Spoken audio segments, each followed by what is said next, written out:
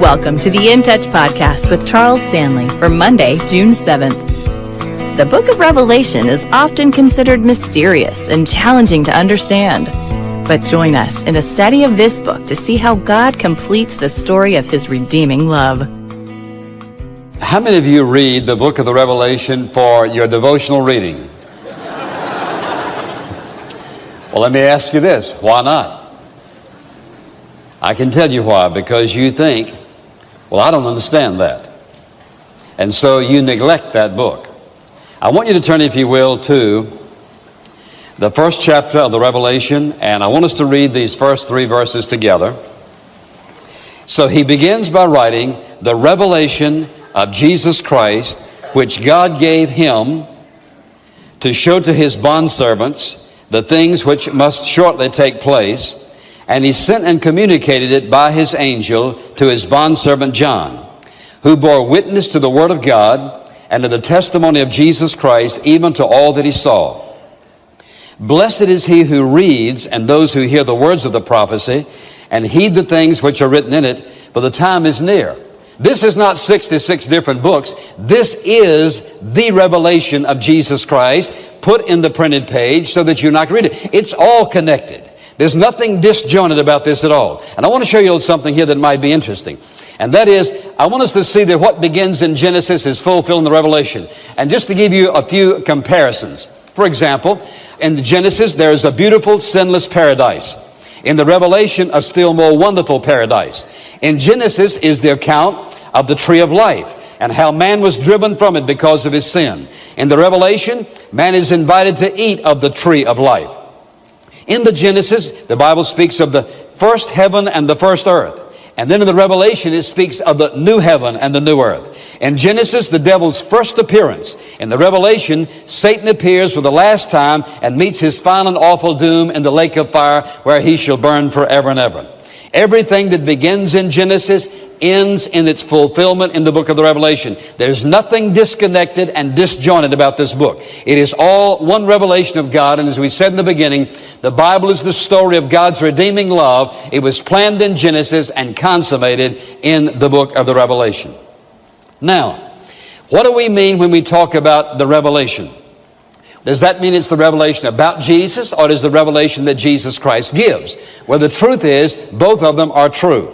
This book is all about the coming of the Lord Jesus Christ. This book is all about Jesus Christ, who is Master, Lord, and indeed God of this universe. Now, if you'll think about it for a moment, the first time Jesus Christ came, he came veiled in human flesh. Here is deity veiled in human flesh. Here is the Godhead veiled in humanity. The first time we see him growing up in a carpenter shop.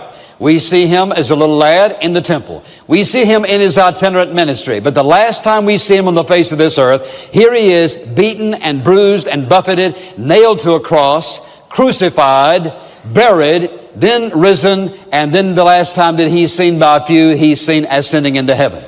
So we see him in that form. But the Revelation speaks of Jesus Christ not as the Savior. When it comes to the final, to the end of the Bible, and this climactic point, you don't see Jesus Christ as Savior. You see him as the King of Kings, as the Lord of Lords, as the Judge of this earth.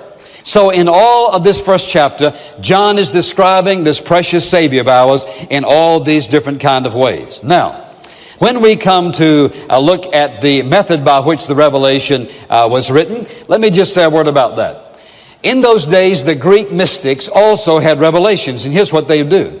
They would eat some kind of, a particular kind of leaves that would put them in some kind of trance. And what they would do is they'd have scribes to write down what they saw and what they heard. So a revelation was not just something that only John received. Also, there were those mystics who, with certain beats of the drum and certain kinds of music and self-hypnosis, they would have revelations that they would get some scribe to write down. So the idea of a revelation was not a new thing. But here's the difference. The difference is where this one came from. And if you'll notice in the scripture that says, verse 1, the revelation of Jesus Christ, which God gave him, that is the Christ, to show to his bondservants the things which must shortly take place, and he sent and communicated it by his angel to his servant John. So how did it come? It came from God the Father to Jesus, who gave it to an angel, who gave it to John, who sent it to the churches. And so if you'll recall that many times in the Old Testament, New Testament, God spoke through angels. And if you recall in Matthew chapter 1, it was the angel Gabriel that spoke to Joseph and talked to him about the coming birth of Jesus. Gabriel also spoke to Mary in Luke 1 about the birth of Jesus, and also to Zacharias in Luke 1 about the birth of John the Baptist. So speaking through angels was nothing unusual. And what I want us to see here is that this was given by God to His Son Jesus, to an angel, to John, to the church. And it was given with signs and symbols. Now why? Well, one of the reasons is this. When you get a little further over into the book of the Revelation and all these tremendous battles are taking place, remember this, that John is writing with a language that he has in the Greek language to describe things that he's never seen before, that he has no earthly idea exactly what they are. And so remember that this revelation was not only given, listen to this now, it was given to the people of the first century. It was given to them, but it was also given for everybody who comes after that. For the entire church age, the revelation was given. Go back to Matthew 24. This is one of the most important chapters in the whole Bible for prophecy. And the disciples have asked the Lord Jesus Christ what's going to happen and when it's going to happen and so forth. And He says, these will be the signs. What are these signs? He says, for example, in verse 6, and you will be hearing of wars and rumors of wars, and that you are not frightened. See that you're not frightened, for those things must take place, but that's not the end. He says, nation will rise against nation, kingdom against kingdom. And in various places there will be famines and earthquakes. All these are the beginnings of the birth pangs. Now, you think about how men fought wars in the days in which this was written. They fought them with short swords and long swords. And they fought them with javelins and spears. And they fought them oftentimes defending themselves with small round shields and large door-sized shields to build a whole wall for protection. They had daggers. They didn't have guns. When we move on up through history and watch how warfare developed in all types, look where we are today. From swords and spears and javelins to an F-16 putting a rocket right down somebody's stovepipe. How in the world would John, the beloved, describe a jet or a tank or a flamethrower? When you come to the book of the Revelation, you see some of the things he says in the symbols. What he's doing is describing this vision that God has given him. So one of the reasons is they're symbols because there were no words to describe exactly what he saw. Secondly, remember now that John is writing to the 7 churches of Asia Minor, and of course Revelation was passed around to many other churches, I'm sure. Remember this now, that he's banished. The Roman government is against him and against the church and persecuting the church, so he certainly couldn't come out and say, the Lord Jesus Christ is just going to wipe old Domitian off the map. So what does he do? He uses symbolism that it would have been very difficult, in fact almost impossible, for the Romans to decipher exactly what he meant. And so God gave it to him in signs and symbols for those 2 reasons primarily. Now, the structure of this book is amazing. Look at this. There are 7 series of 7s. Chapters 2 through 3, 7 churches. 4 through 8, 7 seals. 8 through 11, 7 trumpets. 12 through 14, 7 persons. 15 through 16, 7 bowls. 17 through 20, 7 dooms. And 21 through 22, 7 new things make 49. And so when somebody says, I don't believe that Bible, all that stuff, just a bunch of books. It's a bunch of books if you don't have the Holy Spirit. It's a bunch of books if you haven't studied it. And it's amazing the folks who don't believe this book are not people who've studied it. It's amazing that people who study the Word of God to find out whether it's true or not end up believing that it's true. Why? It is the power of the gospel of Jesus Christ. And there's nothing slipshod, haphazard about it. It is a very well-structured book. Now, when John said, if you'll notice here, when he said, these things which must shortly take place, oftentimes people say, well, the reason I don't believe that is because, after all, these things haven't taken place, and this happened so many years ago that surely we have a reason not to believe it. But what I want you to notice here is this.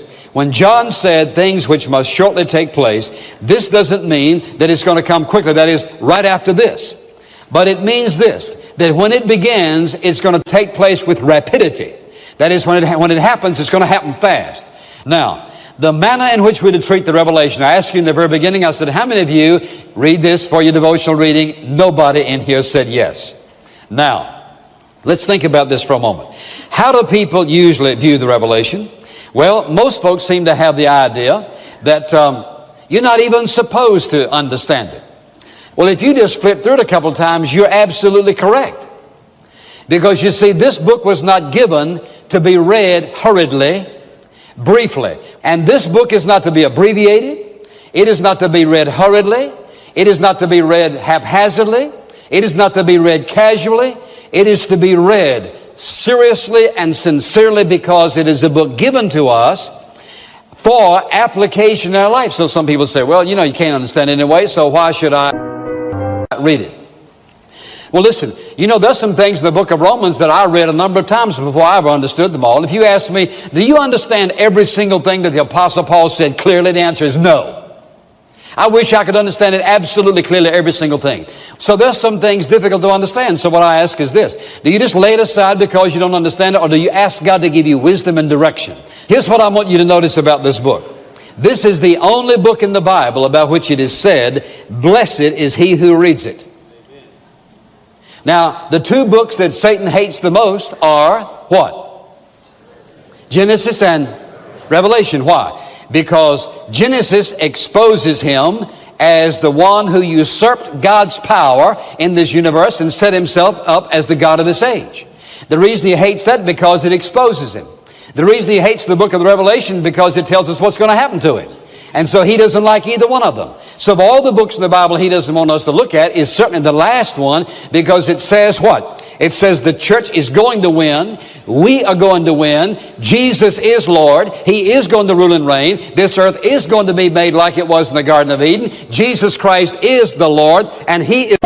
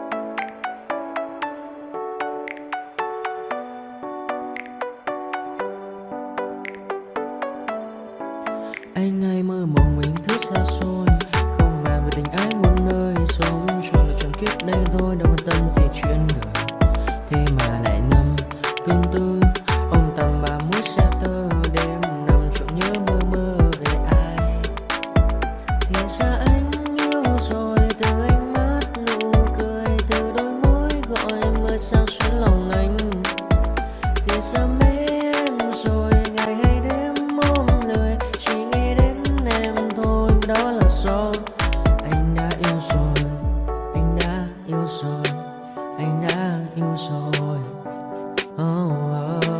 Anh đã yêu rồi. Anh đã yêu rồi. Anh đã yêu em mất rồi.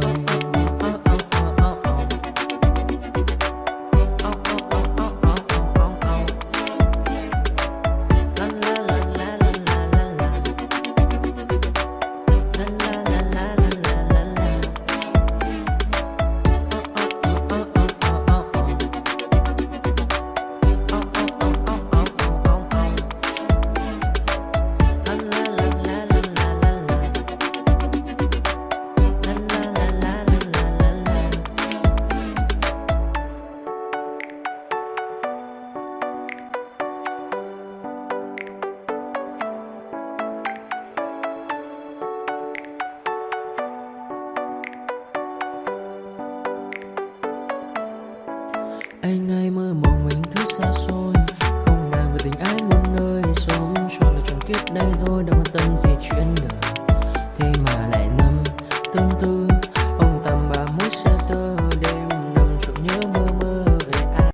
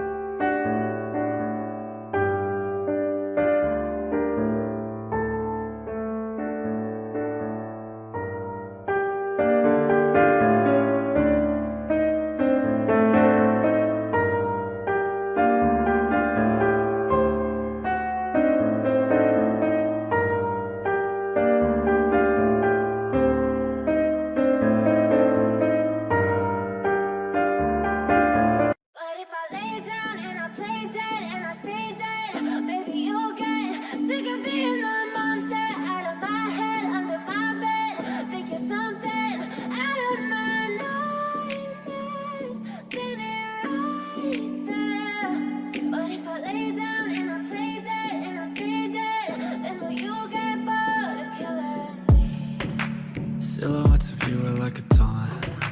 Never really know just what you want. With you I don't ever feel calm. I can feel the sweat inside my palms. Play with me like cats and a string. You don't understand the pain it brings. You don't ever wanna give me wings. You don't ever wanna set me free. You know I'm addicted to you, and it's twisted, you've been gifted with the evil voodoo. Got me coming back for more, even when I've been screwed. Dolls full of pins, pierce my heart straight through.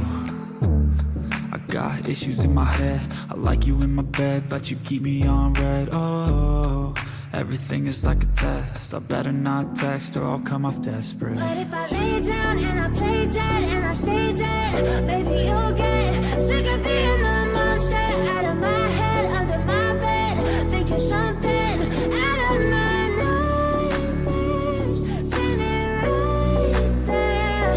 But if I lay down and I play dead and I stay dead, then will you get bored of killing? So if I play dead, will you regret everything that you did, that you said?